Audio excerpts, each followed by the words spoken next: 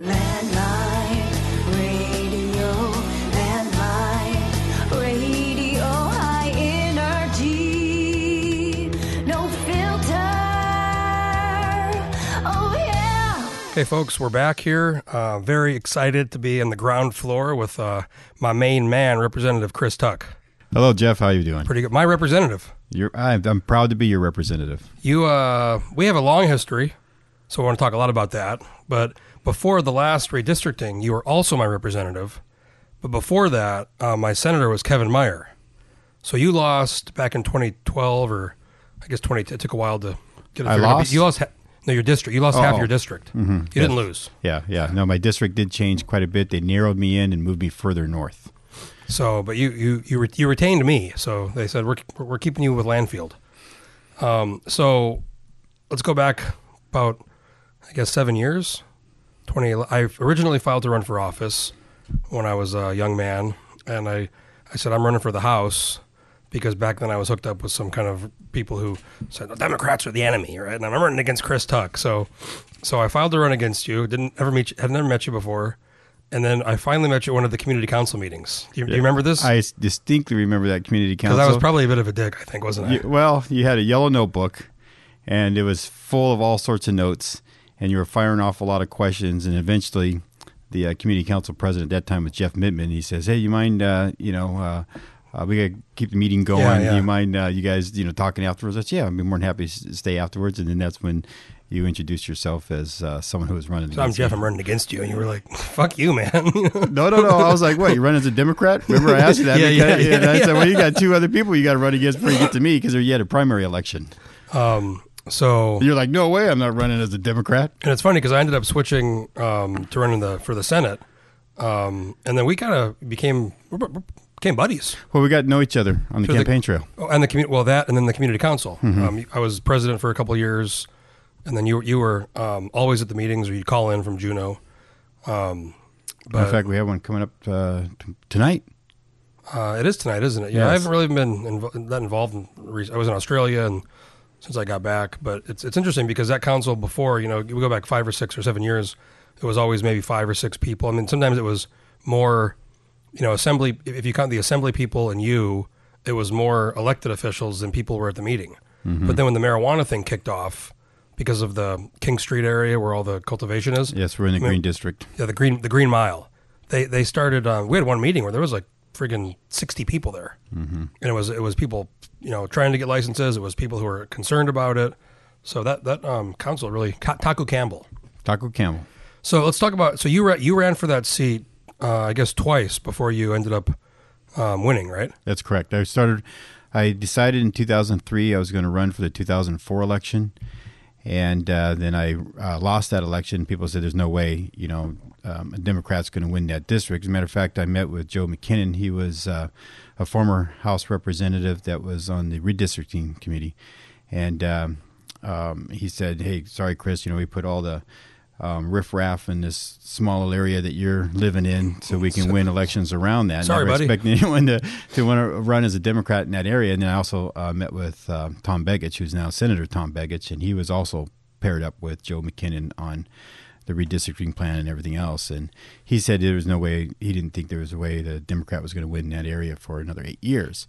And at that time, I wasn't even registered as a Democrat. It took me 10 months to decide which party I was going to run under when I decided to run. Because your background, you're an electrician, right? You're an IBW journeyman? Yep, journeyman electrician.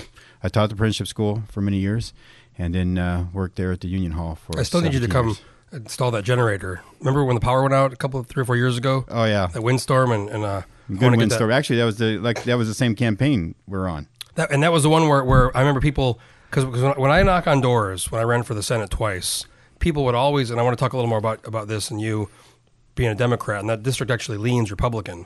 There's 2.1 Republicans to 1 Democrat in the district when I first began running. But I had so many people, because I talked to Republican super voters because I was running in the primary, but I'd have all these Republicans all the time tell me, you're not running against Chris Tuck, are you? Because I'm voting for Chris Tuck, and I remember somebody, you helped them get their power back on over there on probably Pearl Street, Pearl Street, because the whole block was out. Mm-hmm. And then some other people, just different stories about how you'd kind of help somebody with something, and It's like the retail, politics. I think a lot of folks recognize you're really good at that and hit the doors and help people, not with just political stuff, but something wrong with the road maybe, or there's the power's out.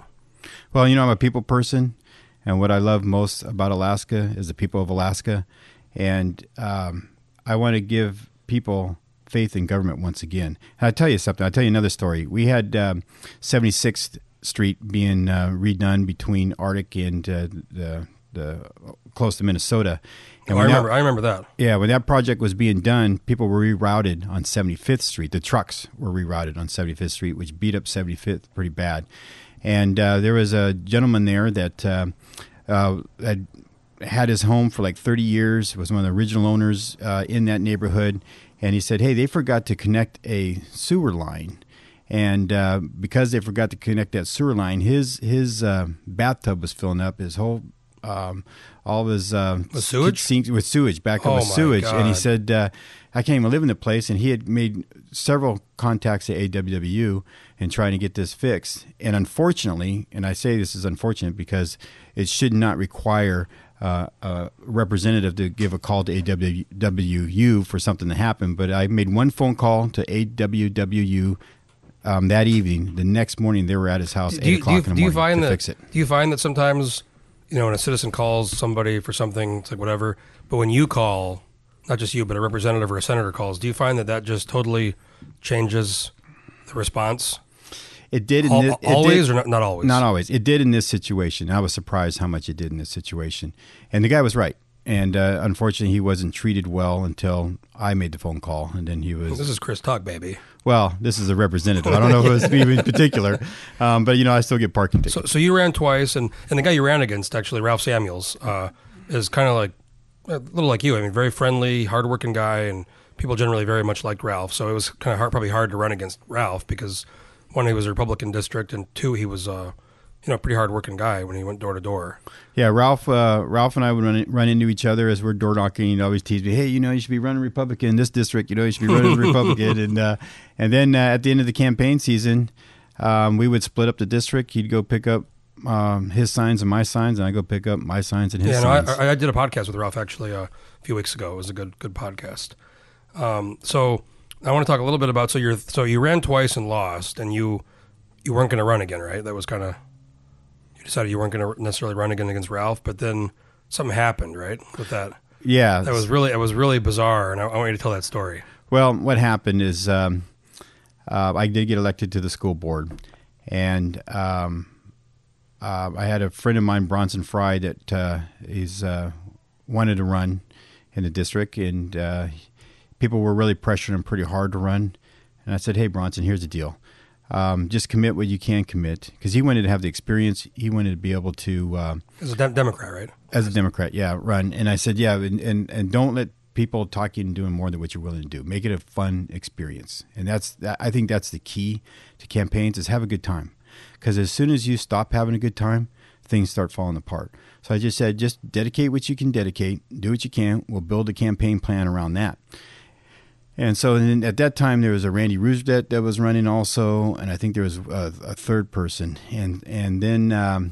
this is 08, right? 08 election? This is 08 election. Yeah. And then what happened was Ralph Samuels had filed to run, and when they saw that I had not filed to run, then he decided to step out and Ron Jordan take his place. Actually, they both filed to run. But they had like a kind of a deal they made, right? Sort of a deal, yeah, that was exposed in the Anchorage Daily News with an interview with Ron Jordan. Well, yeah, so what I remember is they both filed, and then on June 2nd or whatever, like right after the filing deadline, Ron basically spills the beans and says, like, I'm actually the guy, and Ralph's going to withdraw. Yeah, so the plan was to wait until right before the withdrawal deadline, right? Right. So if I were to file, and I always file at the last second. If I were to file, then Ralph Samuels was going to go ahead and continue to run, and then once he won, he would turn the seat over to Ron Jordan. But since I didn't file, Ralph Samuels went ahead and stepped out, and Ron Jordan decided that he was going to. So then you said, "Ooh, yeah, sort of." Wait a minute. Well, and then I told Bronson, I said, "All right, dude, this is your chance." And actually, at that time, I told Bronson, I said, "Well, now you need to run more than just for the experience. And he was in a primary You need too, to right? run to win, yes.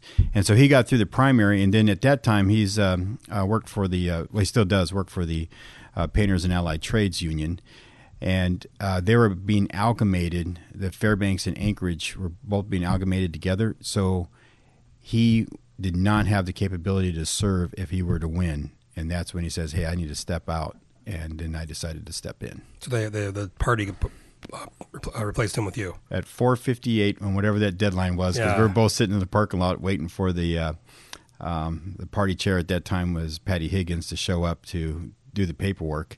And it got to be like 4:57. I go, whoop, looks like, dude, you're going all the way to the general election. And then Patty showed up, and then, boom, we were able to put me in his place. So you got in there, and then you had beat Ron, and then I think you had by exactly 200 votes. So that was an interesting election, too, because that's the year that Barack Obama became president. And I was interviewed that evening because I was ahead and on the news. And then the next morning, it looked like Ron Jordan was ahead. And then the absentees came in, and then I was able to pull it off with the absentees. which is interesting because normally absentees favor Republicans. I worked the absentees You gotta work really yeah, hard. no, those Remember, also, I had door knocked for 2 election cycles Right. before that. Yeah.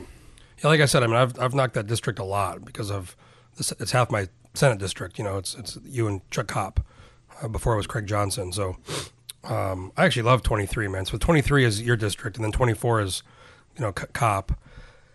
And beautiful homes in 24. You got Bayshore, Ocean View, Southport. I mean, but 23 is like kind of the working man's district. It's the working man's district. It's Taku, Campbell, Windermere subdivision.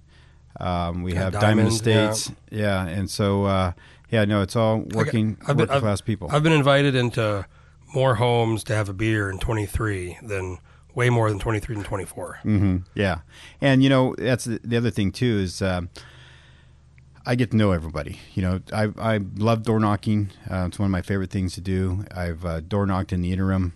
And this last year, I didn't get a chance. Actually, the last 2 years, I didn't get a chance to door knock in the interim as much as I would like to because we had extended sessions in 2015. And then 17 too was the real. And then 2017 was a record. We were 212 days in session. So But in 2017, Bernadette reminded me that when I said, I didn't get a chance to door knock that much, she goes, well, every time you came back to Anchorage on your weekends, you were door knocking, even on Easter weekend. It's like, oh, yeah, that's right. I was. So at this point, you've been there, 12 years now, right? Or this is your 11th year? Uh-huh. So your 6th term. And it's a pretty compact. A lot of Anchorage districts are like that. They're pretty. And plus, even our district is especially like very many single-family homes on like long streets with, it's pretty compact. Like the hillside or even part of Southport area, it's like you'll walk, 3 or 4 or 5 minutes between homes. So how many people do you just knock on the door and it's like, oh, hey, Mark, or hey, John, or hey, Marcia? Quite a few over the years because I've been doing it so much. And I'm proud to say I've been doing it for 10 years. This would be my 11th year out of session. I've been doing my morning coffees. And I do that Elam Cafe, right? Well, Elam Cafe now over at Cafe Vivace because Elam's no longer open at 7 a.m. But 7 to 7:30. Actually, it was Cafe Vivace. They changed their name. They got bought out. It's now Cafe D'Arte. That's over there of Diamond, right? Diamond and King. I always you gotta do those suckers a little later, man. Because I've been to like one of those. I'm like, I ain't getting up that early. Well, I do stay longer. I have it scheduled from 7 to 7:30, but you'll find me there all the way to 9 because people. You had one a while back. I'm trying to remember. It was an afternoon one. And it was at Elam Cafe. And I don't know what was going on. It was something it was years ago. There was maybe a budget thing, but remember there was like 50 people there. It was like a big one. Something was happening. Maybe it was a town hall. Oil Town tax. hall. Was it oil taxes maybe? It could have been. And, when I do my town hall meetings, it's whatever is happening at that time. And typically it's the budget. And I see those folks and I'm like, you can recognize all of them because they're all super voters and you know them from the door or you've seen them at like meetings. You kind of they're kind of the and usual they may suspects. occasionally go to a community council meeting. Oh yeah. So so you've been here since 09 you started. So you had a little bit of Palin, right? Before she she left. Had one session with Palin. I'd say 1.5 because I think it was that following September is when she decided to run for vice president. No, I think 08 was the election. 08 was my election. 010, I think, was the presidential election. No, Sam, you're 08, yeah.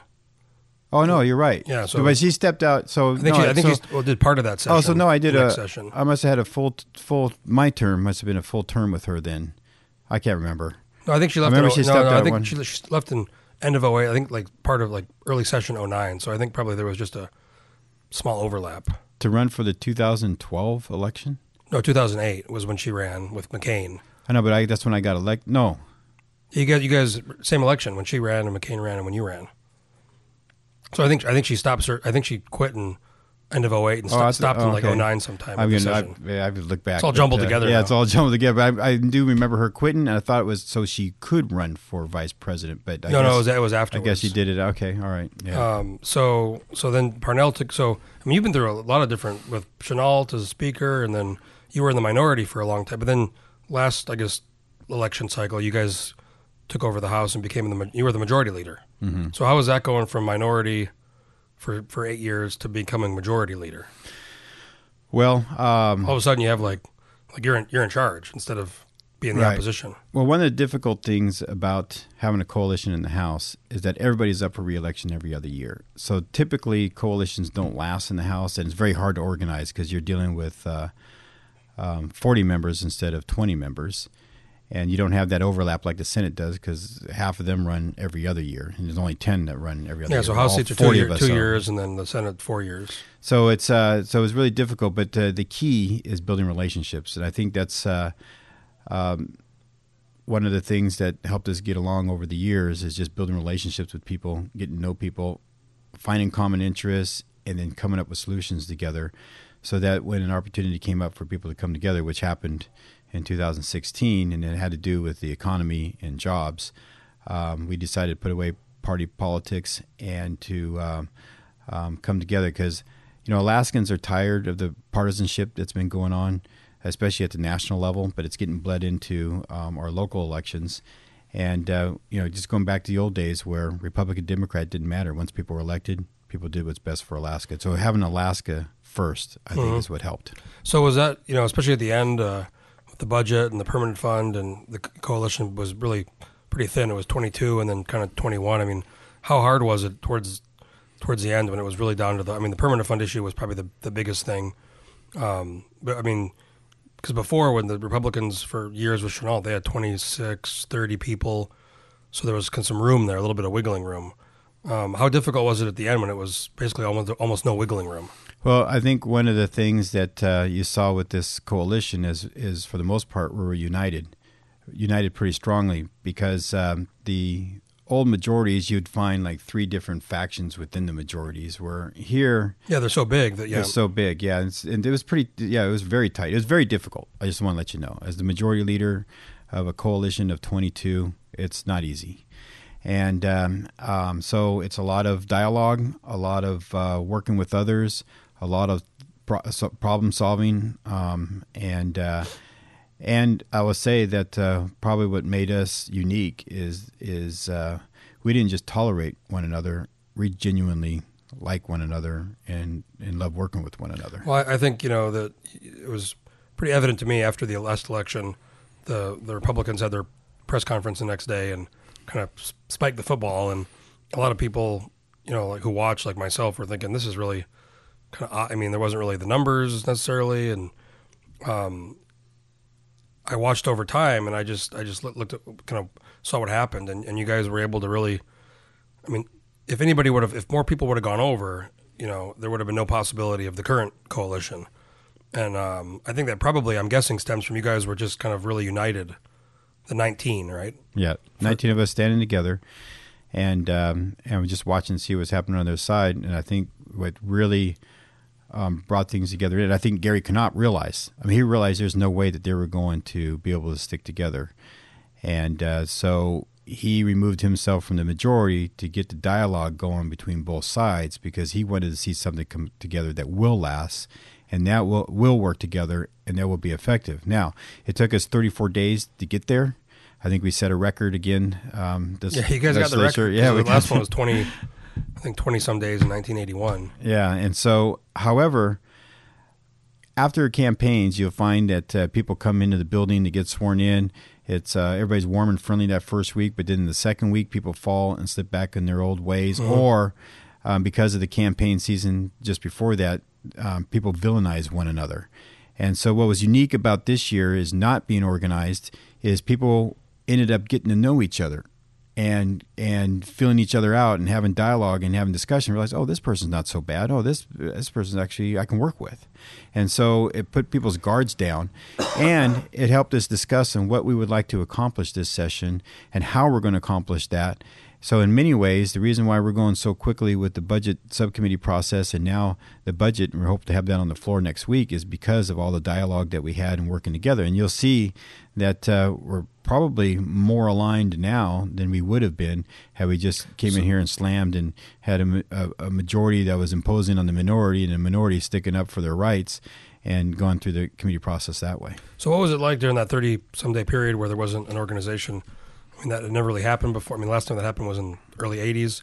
And at the end of it, did it get, I mean, it must have got really, really frustrating, I imagine, for everybody. But especially, I mean, you're probably playing a role in trying to organize or make it happen. I mean, how frustrating did it get when everybody's like, fuck, what are we going to, like, what are we doing? Yeah, no, it can get really frustrating.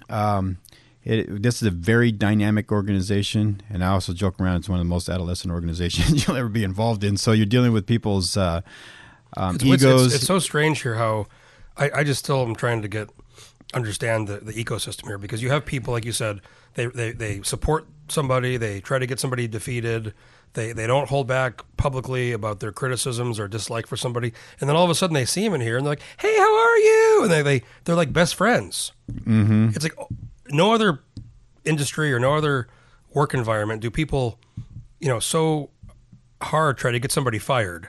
Right. And then see him and like they're like buddies. I think there's a lot of fakeness in this. I mean, not all of it, but there's fakeness in this building, and then there's kind of like some people are too fake. I mean, there's just different things that are happening, but it's hard for me to kind of grasp some of it. Like, I know this person tried to get this person to. Everybody knows that, and they see him and they're like, hey, how are you? And it's like high fiving.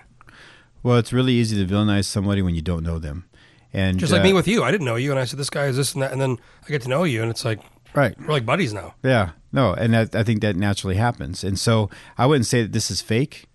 I would say that you just finally got a chance to know someone. And so But then they're going to try to go beat him again. Possibly. Next Possibly. cycle, I mean, that doesn't always happen. That doesn't always happen. Sometimes it appears that way because the parties are involved, but as individual representatives, I typically don't get in somebody else's races and everything else and try to take somebody out. I just let them run on their own campaigns. But if it's somebody I can work with, no matter what party they belong in, I can, work with them in the future. And I think that one of the things that brought people together also is just having a common shared vision for Alaska. Now, I'm not saying that my vision is the vision for the state of Alaska, but I do have a vision for the state. I want to turn Point McKenzie into the future industrial park of Alaska. That way we can start manufacturing physical goods with our natural resources here. Trying to get that bridge or what? Well, the bridge will come, but if I fear that that they first started talking, I didn't realize this. When they first started talking about that bridge? Probably the 60s or like 100 years ago. It goes way back. I wonder why they didn't decide to build the bridge down south, because I sure would like to be able to get to the Kenai River a lot quicker. Yeah, well, there's been talk about the other one because if you were to go to Hope, it would cut down the. I mean, this is another kind of probably never going to happen. But if they were to have a bridge to Hope, which you can see, I think it would cut down the commute to the peninsula by like an hour, an hour and a half. Yeah. But I mean, that would be another. I mean, could you imagine that cost of something like that? But man, how about that going fishing on the weekend? Woo! Well, hey, if they can build the Golden Gate Bridge, when. I look at these projects and you look at now. I don't know. It's maybe more regulations, or maybe there's the environment's different. But you look at like the Golden Gate Bridge, like all the bridges in New York, and all these huge undertakings that were built in the 1920s, 1930s.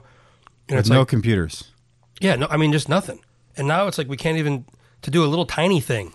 It's like a huge deal. That's a Bill Walker. One thing I liked, he always said he said we used to build things, now we study things. Yeah, that was one of his lines. Yeah, well, we do. So what about Point McKenzie? So I mean, there's ton of land over there. I mean, it's ton of land, but we need to plan it out. And you want to have, the cheapest mode of transportation worldwide is still water. So you want to build your industries real close to the waterfront, and then your support industries back from that, and then your warehousing, then your retail, and then your residential. But if we don't properly plan out Point McKenzie, if we do build a bridge over there now, it's just going to be another unplanned, unorganized mess that you won't be able to take advantage of the economic opportunities of that location, especially the location of the state of Alaska with the rest of the Pacific Rim. I think, if you look at the bridge and arguments for and against, but when they had the truck hit the bridge there last year and the fucking road shut down. I mean, nobody could get out of Anchorage, and then you had the earthquake. We're essentially one major disaster away from just not being able to leave because we have one exit out of Anchorage.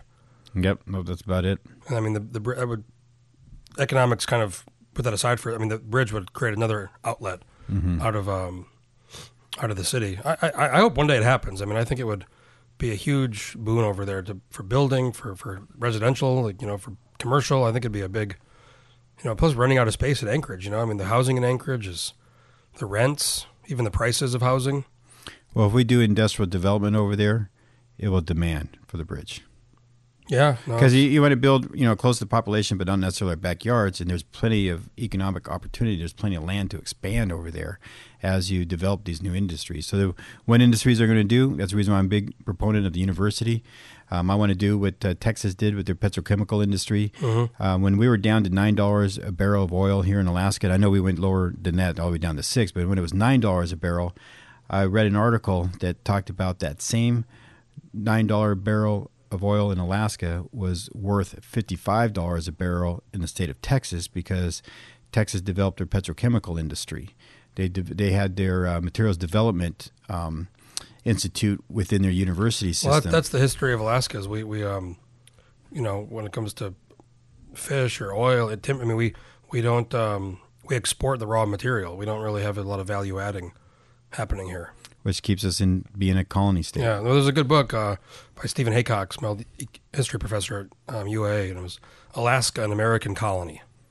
And it's basically all about the Russians and the Brit, all the folks that came here, and then after that, with the fish industry from Seattle. Something else I wanted to ask you is, this is probably not a very popular Democratic position, but you're very pro-nuclear, right? I am pro-nuclear. I mean, not something you would associate with Democrats very, very, very often, right? The concentration of energy that you get with the amount of input is just unprecedented. France has run huge percentage of France's power is nuclear. And when Germany was getting rid of their nuclear plants or ramping back, that's when France started expanding because they knew that Germany wasn't going to be able to meet their own energy demands. And France was there for that. Now, the Fukushima has me a little bit concerned on what happened in Japan. And that was a nuclear plant that I believe, if I remember correctly, was privatized, and they were warned about some of the safety practices they have there and how they needed to beef that up. But that quake was, that's something like that kind of event. I mean, it's once in 100-year type thing, or maybe more. And I've been a proponent, and that's for America's energy needs and everything else. And here in Alaska, I've been a proponent of the Susitna Dam as well. And we don't really hear much about that lately. I haven't heard anything about that for years. No, and during the Palin administration, it got ramped up pretty well. That was a big topic for a long time. Yeah, Susitna Hydro. And then when Sean Parnell became governor, I joked around, which I'm kind of serious too about it, but he came out with the watered down version, and with 17% more input. I'm sorry, 27% more input. And with one more year of construction, we can have double the output on that dam, going from, I think it was 6 megawatts to 12 megawatts. So I'm not, you're an electrician, so so a megawatt is, what a million watts. So how many houses, what's a megawatt? What does that kind of translate to? And I forgot how many. What's the other what's the other dam? And actually, I need to say gigawatts, not megawatts. I can't remember how many. I think 1 megawatt can do. I forgot how many homes. I had it calculated at one time. I just don't have it off the top of my head. But if you figure, you figure. Chugach, I guess Chugach has a couple dams. I mean, they have the dam down there. What's that one called there? Is it by home or by down? Bradley Lake. Bradley Lake, yeah. How big? Do you know how big that one is or no? No, I don't know off the top of my head. But water is also essentially clean, right? I mean, you build the dam and it's not creating any emissions. And it pays off dividends down the road as well. I mean, but once you get the capital costs off, the operating costs are down low, and it's pennies per kilowatt. Yeah, so I mean, at this point, so sitting I mean, that's just kind of not really a topic anymore, is it? Yeah, and if we're going to fully develop the Point McKenzie Industrial Park, we need to have cheap power.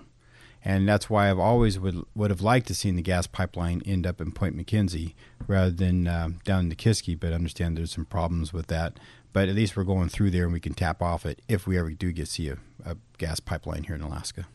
So I got to say one more thing. Earlier you were talking about, what do you just call it, an adolescent environment. I'll say if I ever run again, I've told people this, I ran for the Senate twice and never really being in the building and spending time here. I've determined the Senate is just very boring. I mean, the House is where the action is. Yeah. I mean, nothing against senators, but it's so slow and it's very very slow paced and it's very planned. Everything's kind of just like orchestrated, low energy, you know. But the House, man, this is where I belong, baby. This is especially the fourth floor.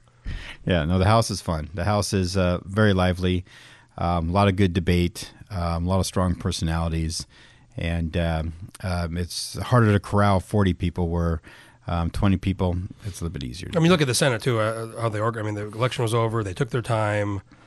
They were very methodical. They waited. Then they put out, they did it right. They put out a release. They have Senator Giesel president and I think a few leadership. And then they waited another 4 or 5 days and they announced all the committee. It was just very kind of planned and orchestrated, well thought out. Mm-hmm. Whereas you look at that House stuff, it's like, woo! Yep, going on for the ride.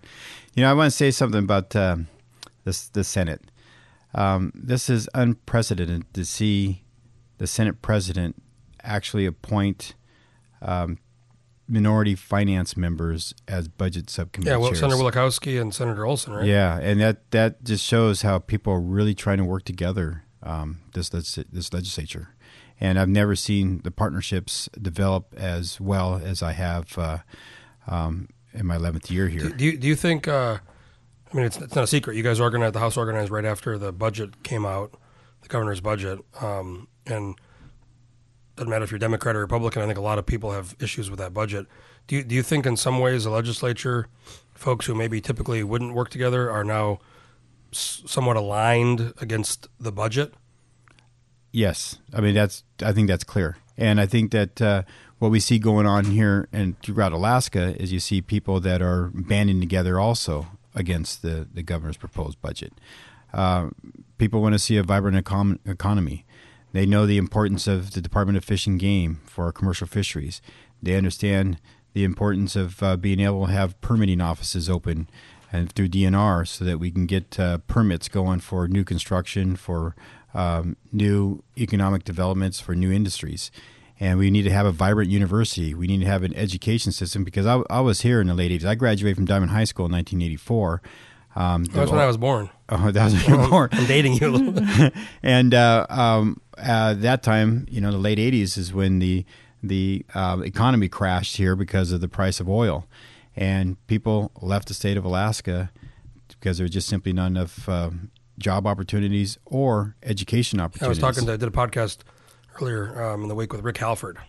We were talking about recession in the 80s and how bad it was and how bad it got. And he was in the, at the time in the Senate, and it's like nobody wants that to happen again. No, and I think if you look at that time period, you'll probably see the House and the Senate, and you probably see the Republicans and Democrats that were all joined together and trying to fix. So we're coming up to day 90, which I think nobody thinks is going to be finished by day 90. Is it going to go to 121? And then what do you foresee happening in the next, few weeks here with the budget? Well, that's our main constitutional obligation is the appropriations and doing the budget. And we're on fast track right now in House Finance. We want to get that over for the Senate to give serious consideration. They have already been working on it while we were working on getting organized in the House. They already began hearings and everything else that we were able to follow. And so I think that's going to make it through the Senate fairly quickly, probably within 3 weeks, maybe a month, and then have our conference committee put together by the first or second week of May, and then be able to vote and get it over to the governor's desk. So what I'm hearing is I think the likelihood of these constitutional amendments the governor proposed are pretty low they're going to get approved. And what I'm hearing is the governor is planning to possibly call a special session in the Valley after the day 121. You heard that? And what do you think about Well, Wasilla Middle School session? Yeah, well, I was always guessing that we'll probably have a special session over the permanent fund dividend, depending on how things shape up between the House and the Senate. And then, of course, if the governor takes out his red pen and slashes, burns the budget down to where he first proposed, we're going to have to do some veto overrides. And that's the reason why we're trying to get to the Do you think there's a governor's vote? I mean, it's justice 45 votes, right? I mean, the last time that happened, I think was maybe one on Parnell, or I mean, they're pretty rare. 45. Yeah, out of 60. I was involved with one, and that was with Governor Palin. We had that at the Eagan Convention Center. It was a one-day special session where we overrode her rejection of the American Recovery Act funds for energy projects in the state of Alaska. I don't know why she vetoed that. It was money coming in from the feds. Everybody was like, "Yeah, we'll take that." I think it was a political thing because of the opposition. She was planning on running for vice president. We didn't realize it at the time, but she was planning on running for vice president, or she had just run for vice president. And she was upset with the outcome of the election. So, like Walker did this. I mean, he called several sessions, and the governor can call one, and he can dictate the agenda, right? He can say this is so feasibly. He could say you're going to work on these constitutional amendments, and you're going to work on this permanent fund, especially. And you guys can't really do anything else, right? No, unless we gavel out on that one and call ourselves back in a special session. So what if what if there's not the will in the legislature to pass some of these amendments, but he calls a session? I mean, you guys can go in, and then you guys can end it when you want, right? Well, if you remember, He could just call you back, though, couldn't he? and he calls back. Yeah. Oh, it's like almost becoming like a failure of the system at that point. Well, that's the way it's set up. And I know that Governor Walker called us in over the percent of market value of the permanent fund, and it didn't go anywhere during the 30-day session also. How frustrating was that one 2017 when there was 200 and some days of, because it's supposed to be 90, right? And normally it's more than that, but I mean, you're looking at double the normal. Looking at double the normal.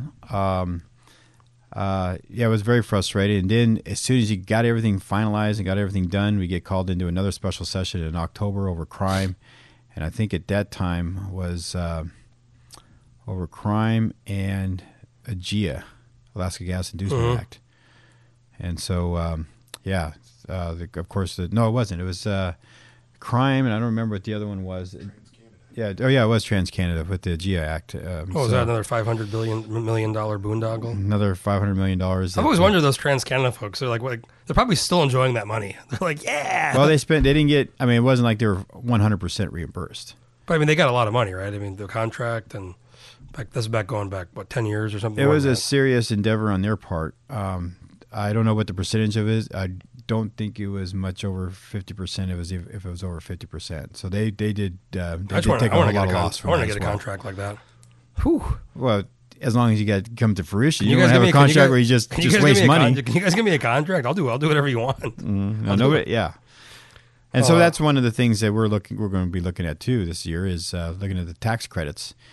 Checking to see if the tax credits that we've had in the past, because no one's ever given out oil tax credits like we do here in the state of Alaska. Well, I mean, they stopped doing the exploration cash credits, which from the beginning I always thought were odd because there's no guarantee they're going to produce any oil or find any oil. See, that's the problem with those cash tax credits is nobody does it like we did here in Alaska. I mean, tax credit is usually a credit for future profits. Yeah, liability, yeah. Yeah, instead we're giving them cash right away. So I think we still need to look at those and see how effective we were. Did we get what we wanted from the money? The people who needed them, did they really go to them? And the people who didn't need them, were they able to I think most people realize those cash exploration credits, which are, good, they're done, but they were going to speculators and folks who said, oh, well, they'll pick up half the cost. Maybe we'll find something. And most of those people weren't even going to actually produce the oil. I mean, some like Repsol found that big find, but yeah, a lot of them were just out speculating, and it's just an odd kind of system that you would pay people to do something that wouldn't necessarily result in what you want. Well, there was no accountability, and that's the thing. I think they're still processing some of those. That's credits. the thing. You said that didn't do what you want. What the purpose of tax credits is to get the behavior that you want from an industry, and to direct it for the betterment of the industry. What you do is you say, we'll give you a tax credit on the oil you produce. So you find oil, produce oil, we'll give you a break on so many barrels or whatever. Well, you do have to have expiration before you can get to development. before you get into production. So we were trying to get new competition up on the North Slope because we couldn't just rely on the big three to because they weren't. We weren't able to incentivize their behavior to look at new exploration. But now that we got new competition up there, now you see a lot more activity. Repsol and ENI are two examples of, like they're big companies. They're not as big as Conoco or Exxon or BP, but, Repsol's Spanish, ENI's Italian. They're major. They're all over the world. And ENI's still operating up there, and they've been producing oil. And Repsol had that big find, which now you got Oil Search, actually, is a new company that took over the Armstrong and the Repsol project. But yeah, no, it's and Armstrong was a good example of that as well. Yeah, another one. Yeah. Well, Representative Tuck, I want to thank you for sitting down. This is I like the office here. You got a really unique window here that like looks right into the entrance of the Capitol almost. I watch everybody come in and out. You should get open the window, throw a little speaker out there, and play maybe some salsa. Every day you could have a different theme. What I should do is hook this microphone out there, and then we should. We could do a live preach out the podcast window. and tell people, hey, this is Representative Tuck, and I'm talking to you folks. Well, thanks again for doing this, and I'm sure we'll see you out there in the district. Thanks for having me, Jeff. Appreciate it. One of your great meetings. I look forward to seeing you out there. All right, I'll see you around, Representative Tuck. And folks, if you want to do a podcast or have any ideas for podcasts, let me know, and we'll talk to you next time.